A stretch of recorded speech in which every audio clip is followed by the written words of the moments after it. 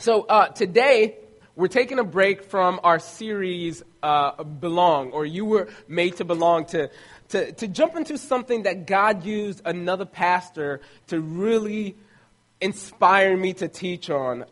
In 1 month, we are going to be 1 year old as a church. Woo! We've made it. We've made it. And we started having services March 15th of 2015, and so that's just going to be a month away from today. But I was so excited about what God is doing here.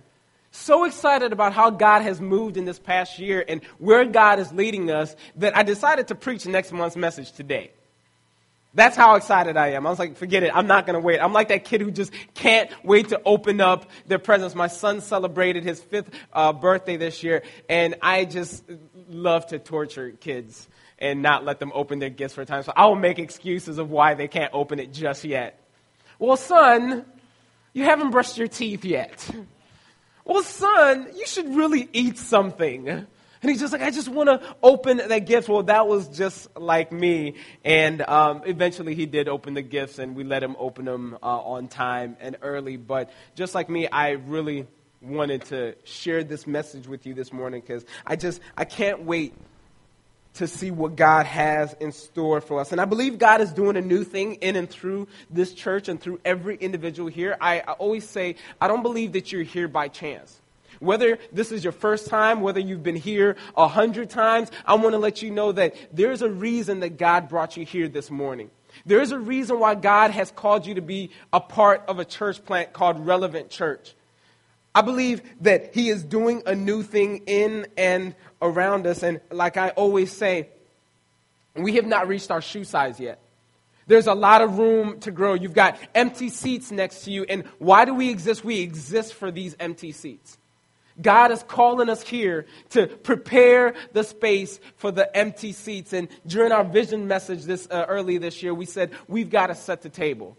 Because God's children are coming home. And if God's children are coming home, we've got to set that table. And so this morning, I just want to talk a little bit about that because I believe that God is building His church and it's going to be beyond our wildest imagination. I am so confident of that. And He's inviting all of you, He's inviting all of us to be a part of that. Now, since we're talking about relationships, since it's Valentine's Day, I want to share Christine and I's relationship was always controversial. Me and Christine were the most unlikely couple to get together. We had different friendship circles. I mean, we saw each other on campus. We met in college freshman year. Like I always say, she was dating one of my friends, and I walked up into his room the first day I found out that he was dating her, and I said, look, enjoy it while it lasts because she's going to be my wife. I absolutely did tell him that. And 5 years later, we were married, indeed. But Christine and I's relationship was always talked about, and people can figure out why we ended up together, how we ended up together, because we were the most unlikely to date. And so when Christine and I started dating, somebody came to Christine, and I remember who it was, too, that guy. I wasn't going to use a very nice word, but anyway, he comes up to Christine, and he says, really? Muta? That guy? You could have picked anybody else, but you ended up with that dude? And, you know, it's funny because I got the same reaction. I remember being at my parents' house, sitting back on the deck, and I was on the phone with one of my buddies. And he was like, dude, I heard you with Christine John. I said, yeah, like, how did that happen? You're with her? That girl? I was like, wait, what are you trying to say? And I don't know what they were insinuating. Well, I may know a little bit about me. I don't know what they were insinuating about you. But I got to ask the question, have you ever been that girl? Have you ever been that guy? It doesn't feel good. For anybody who's in here who's been that girl or that guy, it doesn't feel good to be that girl or that guy. We all have reputations, though. All of us have reputations that precede us. Individuals have reputations that precede us. And being a pastor, I know some of you guys' reputation. Don't get nervous. I'm not going to tell anybody, just me and God. No, but the reality is people have reputations. Families have reputations. Businesses have reputations. Organizations have reputations. And actually, let me tell you something. Maybe you don't know this. Maybe you've never heard this before, but churches have reputations. Really? Absolutely. Churches have reputations. And I was listening to a message, and again, the pastor that kind of inspired me to teach this message, he was telling a story about when he was about 20 years old. He started preaching, and he was away at some church, visiting some church in some different city, and he was there riding in the car with the pastor of the church that he was preaching at. He said he doesn't even know why they were in the car together. It's been a few years, but they were there nonetheless. And they were driving by this church because they were doing a small little revival at their church. And he makes a joke that their revival had about 15 people reviving. There weren't a whole lot of people there. But in any case, they drive by another church, and they see it's packed out. It wasn't a very big church, but this church had cars everywhere. Cars parked up on the curb. It just seemed like there was probably music blasting out through the church doors or something. Something was going on over there, and he made the comment as he was driving by with his pastor friend in the car. He was like, whoa, that church is packed. And this pastor said, that church.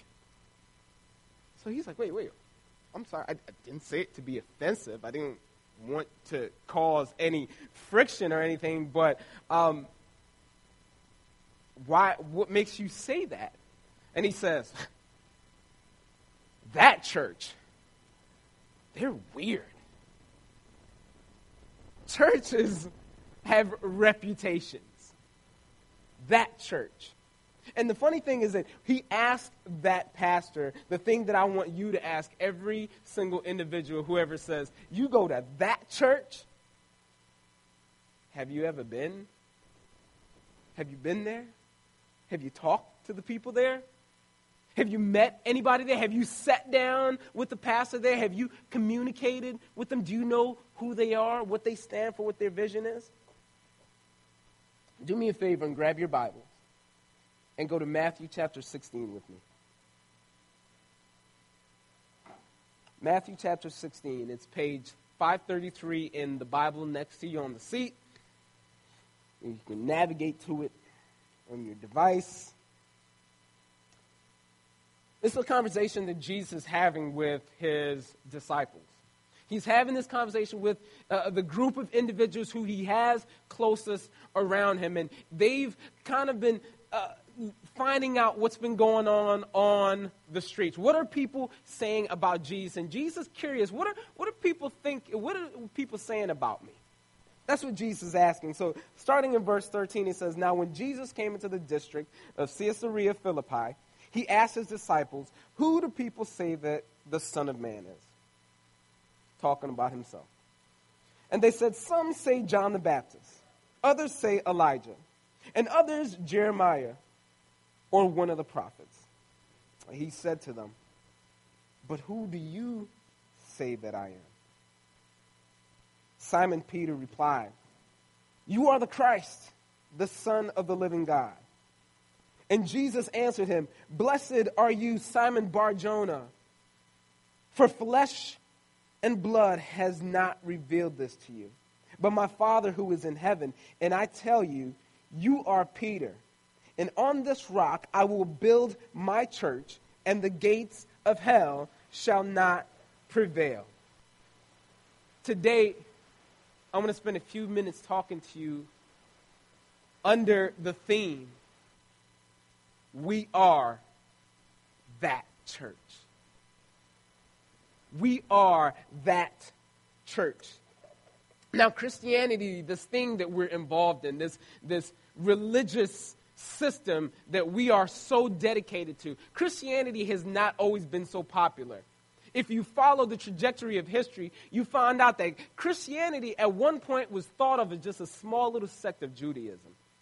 It's just this small group of individuals that were starting trouble, hanging out with this one weird guy who told everybody that he was God and that he was the Messiah. And so much so that they hated this group so much that they took this individual just because of his comments and who he was and put him on the cross and beat him and stripped him of his clothes and spat at him and called him names and treated him so horribly. This was the beginning of Christianity, and this was the Messiah who we call Jesus, our Lord and Savior. The fact of the matter is, no one thought Christianity was going to last. Everybody thought it would be just this fly-by-night religion that went away. In fact, there's a story recorded in Acts about a guy named Gamaliel. And I'll read it to you real quick. In Acts chapter 5, verse 35, it says, "And he said to them," this is talking about Christianity here. "And he said to them, 'Men of Israel, take care what you're about to do with these men,'" talking about these followers of Jesus. "For before these days, Thaddeus rose up, claiming to be somebody, and a number of men, about 400, joined him. He was killed, and all who followed him were dispersed and came to nothing. And after him, Judas, the Galilean, rose up in the days of the census and drew away some of the people after him. He too perished, and all who followed him were scattered." So in the present case, this case about this little Christianity thing, this little Jesus-following crazy people, I tell you, keep away from these men and let them alone, for if this plan or this undertaking is of man, it will fail. The church was thought of as just this little band of misfits. These individuals who were just coming together for no reason, and eventually it will fade away. It would just phase out. Our church, this place that you're here today, has not been free from criticism. We've already had our own. We've not even reached the 1-year mark, and we've already had some criticism and doubts. I want to share some things with you. So this was shared in a staff meeting of a church. They won't even get past the point of building a core group. They're just going to fall apart. It's not going to happen. This was shared to my face. This is somebody talking to me. "Oh, I'm glad you're building a church like that for your people." Your people? Interesting. Someone shared this as someone I know. "Oh, you're that church that plays that kind of music. I don't know how the heck people listen to that type of music." Well, I'll tell you what. We've also had some great things said about us. This was shared on a first-time guest survey. Overall, loved the church. Everyone is so welcoming and friendly. The diversity is incredible. You guys have something special going on here. It was peaceful, fresh, friendly, and familiar. About the music, it was nice and entertaining. Enjoyed the vocals, guitar, good style. So the other person, I don't know, they can kick rocks. Forget them. This was shared by a first-time guest. "This is probably the most theologically sound church I've been to. Jesus is building his church, and the gates of hell shall not prevail. And if we are going to be that church, there are 5 things that we are just going to have to be. These 5 things are the 5 things that have defined who we've been. And these are the 5 things that better define us as we move forward. as we go ahead, if we want to be that church that passionately follows Jesus, that church that loves across boundaries, that church that makes a tangible difference in our community, region, and world. Point number 1, this is in your teaching sheets, and I would love if you would follow along. We've got to keep it creative. We've got to keep it creative. When the Bible opens up, what does it say? In the beginning, God created. We serve a creative God. God formed this world out of nothing. Have you ever seen the painted sky at dusk?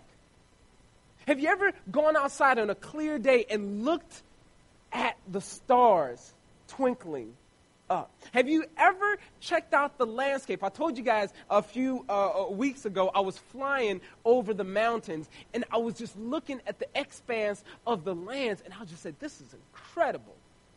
This is heavenly artwork. Have you ever seen the complexity of the human body? I mean, God formed us out of the dust of the ground. And I don't know about you, but have you looked at dirt lately? It's not that exciting.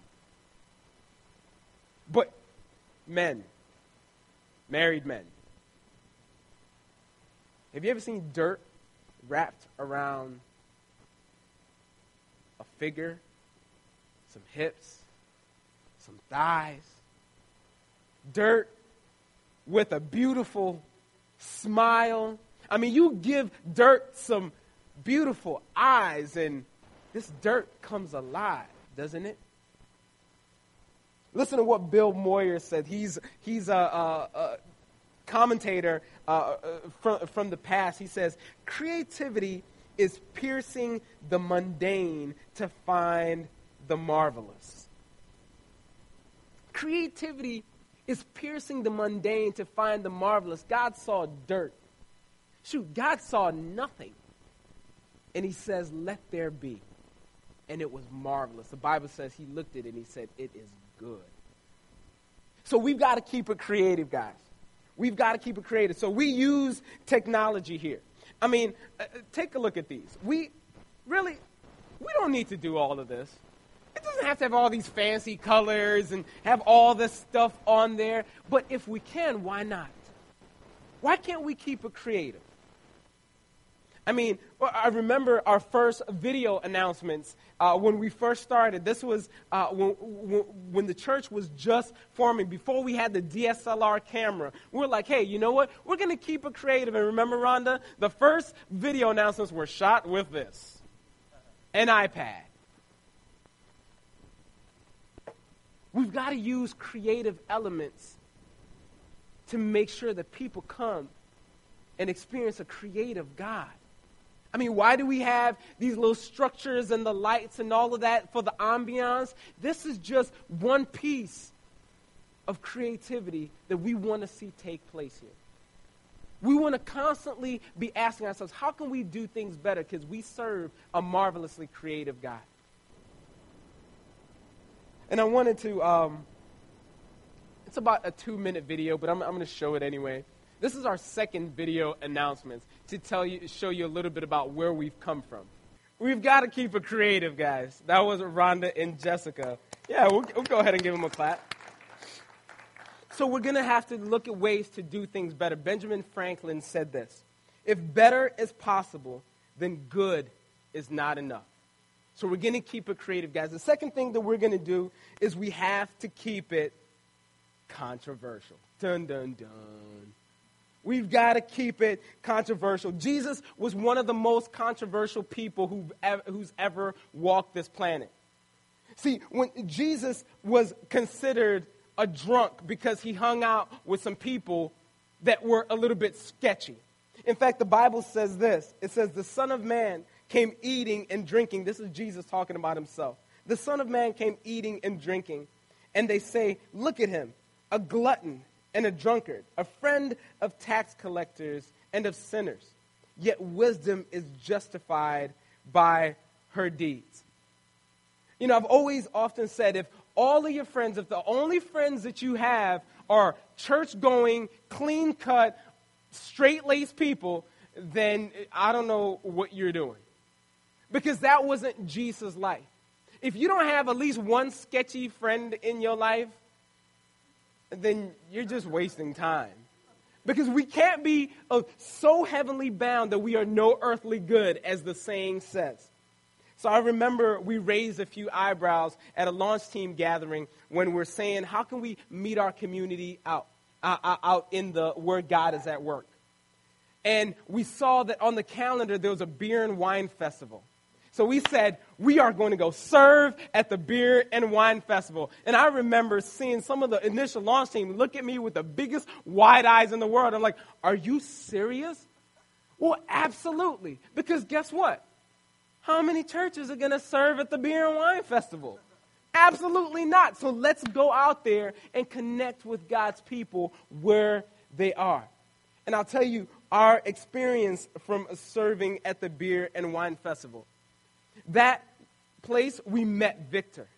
Victor has become one of our strongest volunteers here. And because of Victor, Susanna showed up. And Susanna came here and she was baptized a few weeks ago. And she says, I want to follow Jesus. This Jesus that you preach, this is the Jesus that I want in my life. And because of Susanna showing up, Tara showed up. And we've got Tara back there.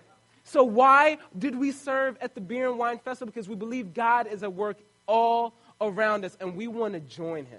And we're going to push the envelope. We're going to do things that are a little bit controversial. So in the last week, there was a Facebook comment about a video that we promoted on Facebook. This was for our Jersey Sunday. So we were saying, hey, look, everybody grab your jerseys, wear your jerseys, and we had a lot of fun, didn't we? We had fun wearing our jerseys, and everybody came out and we celebrated. And then during the week, this comment popped up. David Collin, I don't know who David Collin is, and somebody's looking at me like, I can't believe you put his name up there. It's on Facebook. You could have found it. Seriously. So I'm not a jerk. It's just there. He says, where is that kind of excitement for winning souls? And check out this response. Absolutely. Any opportunity to intentionally create space for people to have a personal encounter with Jesus at church is exciting. We're going to do things, guys, that's going to push the envelope. We're going to do things that are going to make some of us, even in here, uncomfortable. John Wesley, one of the great preachers, started the whole Methodist movement, and the Wesleyans who came out of there, he said this, light yourself on fire with passion, and people will come from miles to watch you burn. We're going to be lighting it up, folks. Pull out the propane tanks, because it's going to get crazy around here. Woo! Yeah. And we will, like I said, we'll push the envelope, and for some of you guys, it's just going to get uncomfortable. And maybe you'll say, hey, you know what? I don't know if this is the right place for me. Or other people are going to look, and they're going to say, I don't know if I can really be a part of something like that. And here's the reality is we will be a church for anyone, but will not always be a church for everyone.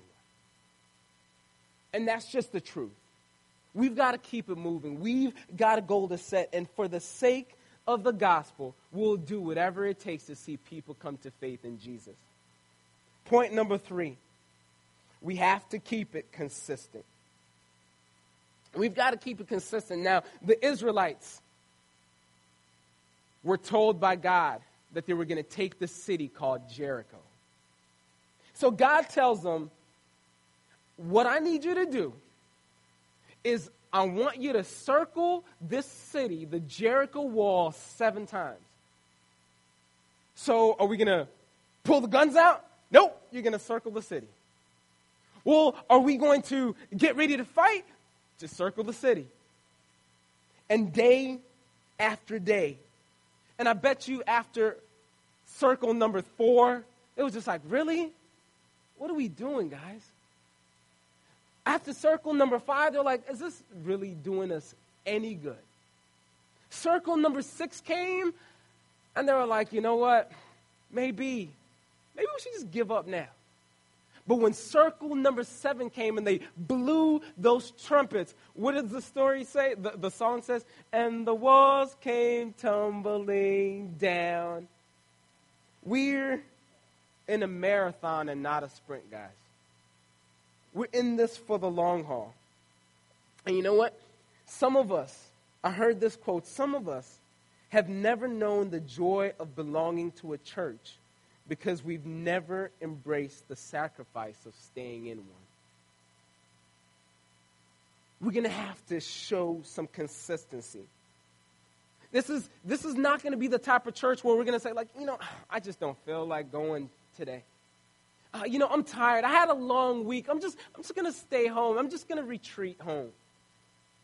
God is building his church, and he's invited us to join him. That means we have to stay consistent. We constantly have to be there to show up and set the table and say, God, I'm ready. I'm ready for who you're sending home. I'm ready to receive your children who are coming home. We've got to keep it consistent. And if you notice in this verse that we read in Matthew chapter 16, he didn't say, I will create my church. He created the world. Just one word spoke out, and it was filled. But he says, I will build my church. And what does that mean? When we build, it's a process. It's brick upon brick upon brick, mortar, brick, and eventually you get to the point where you sit back and you look and you say, we've got a house. And we're building God's house, and he's invited us in the process. And so here goes the reality, guys. In March, you're not going to see a one-year celebration. Why? Because we celebrate every week we walk into these doors. We celebrate what God is doing. We celebrate when we worship. We celebrate when the word goes out. We celebrate when we gather in community, in small groups at what God is doing. Because we have a lot of work to do. And we've got to remain consistent. Point number 4. We have to keep it compassionate. Jesus talking here, he says, for I was hungry and you gave me food. He's telling his disciples what's going to happen at the end of time when we meet our King. This is what he's going to say to us. For I was hungry and you gave me food. I was thirsty and you gave me drink. I was a stranger and you welcomed me. I was naked and you clothed me. I was sick and you visited me. I was in prison and you came to me. Then the righteous will answer him, saying, Lord, when did we see you hungry and feed you, or thirsty and give you a drink? And when did we see you a stranger and welcome you, or naked and clothe you? And when did we see you sick or in prison and visit you? And the king will answer, truly I say to you, as you did it to one of the least of these my brothers, you did it to me. And that's in Matthew chapter 25, verse 35 through 40, if you want to go check that out. Matthew 25, verse 35 through 40. We've got to keep it compassionate. What I love about this church, this group of individuals, this church plant, this small group of individuals who've been forming over this past year, is that we're committed to getting beyond the walls. We realize that what happens here is just one part of our faith. It's a big part, but it's only one part. God is at work in and around this city, in and around this region, in and around this world. And rather than come here and create new programs or create new ministries so people can come here, God has invited us to join him there. So this last year, this small group of individuals sponsored our first missionary. And she went out overseas, and she's finally returned home. And as a group here, we do small things like, hey, you know what? We don't need to think about starting a soup kitchen. The Salvation Army already serves food each day. So each month, we go and serve at the Salvation Army. Is there a picture of it? We connect and we have fun and we bring food and we connect with the individuals there. And then last fall, a group of us went and said, hey, look, where is there a need in the area? And we were talking to somebody over at the Pregnancy Care Center. They said, you know, we are a volunteer-ran nonprofit here that needs a lot of hands on deck. We have a lot of women coming through here, and we want to make sure this place is clean and this place is covered and this place has everything in order so that we can receive those who are coming in. And so a group of us went and we cleaned the Pregnancy Care Center. A small gesture, but saying, God, we believe in what you're doing there. These individuals are there saving lives. They're protecting the sanctity of life. So we're joining you at work there. You know the saying that says, if we cease to exist, would our community miss us? That's something that we need to be asking ourselves daily.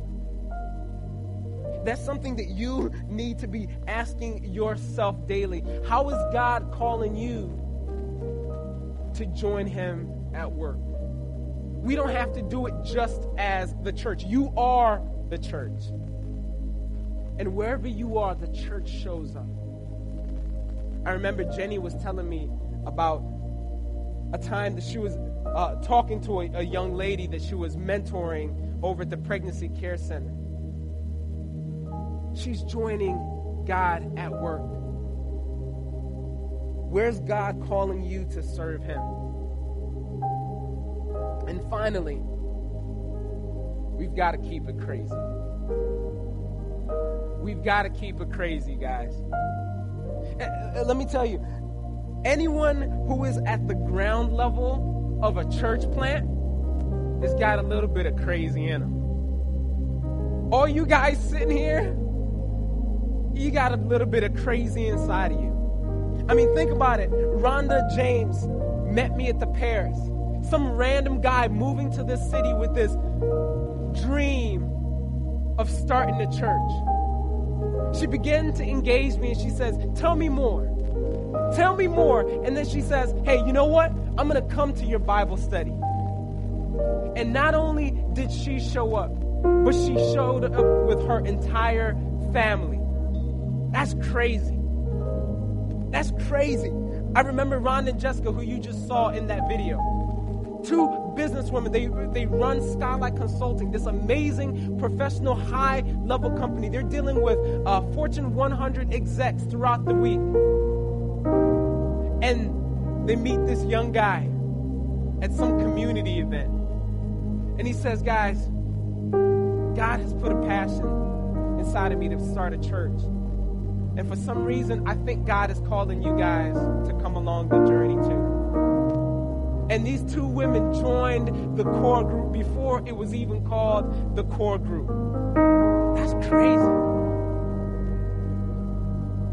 Jimmy and Allie. Jimmy right there, the awesome guy on the electric. His wife Allie over at the information desk. They left an amazing ministry. I mean, this place is phenomenal. It's a great church with a lot of influence and a lot of reach. They said, we believe God is calling us to join him at work here. That's crazy. Keontae, right there, was supposed to be in Ohio.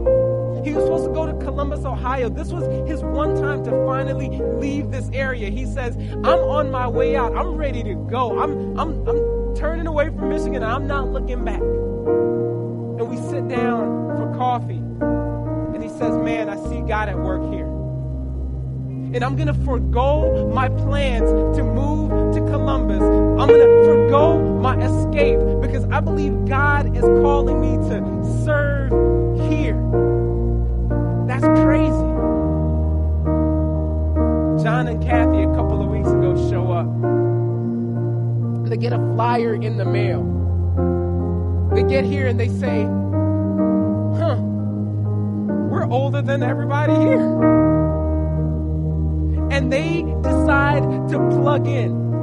And each week I've seen John here serving and his wife just so enthusiastic. Every time I see them, they've got smiles on their face. They said, God is at work here. I want to join him. Y'all are crazy. I'm crazy. You're crazy. We're all crazy. They called the early church crazy, and we are that church. D.L. Moody says this. D.L. Moody said, the world has yet to see what God will do with a man fully consecrated to him. What about with 20 people?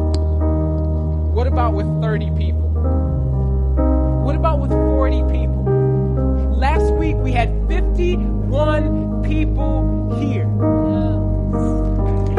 I'm telling you guys, Jesus is building his church. We are that church. And this city, this region, this world, they ain't seen nothing. They have not seen nothing yet. We are that church. If we're going to be that church, we've also got to keep it courageous. Being part of a church plant is not easy. I received a text message this morning at 6:47 on a Sunday morning from Rhonda. I can't even remember what that text message was about.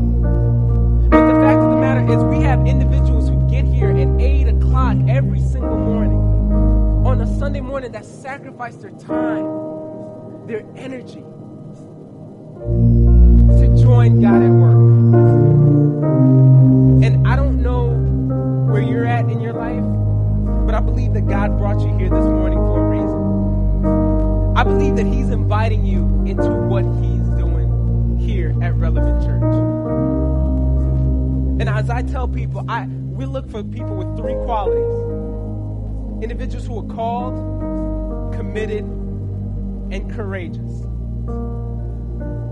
And a little bit of crazy. And if that's you this morning, I just want to invite you into what God is doing. Because Jesus said, I will build my church, and the gates of hell will not prevail. We are that church.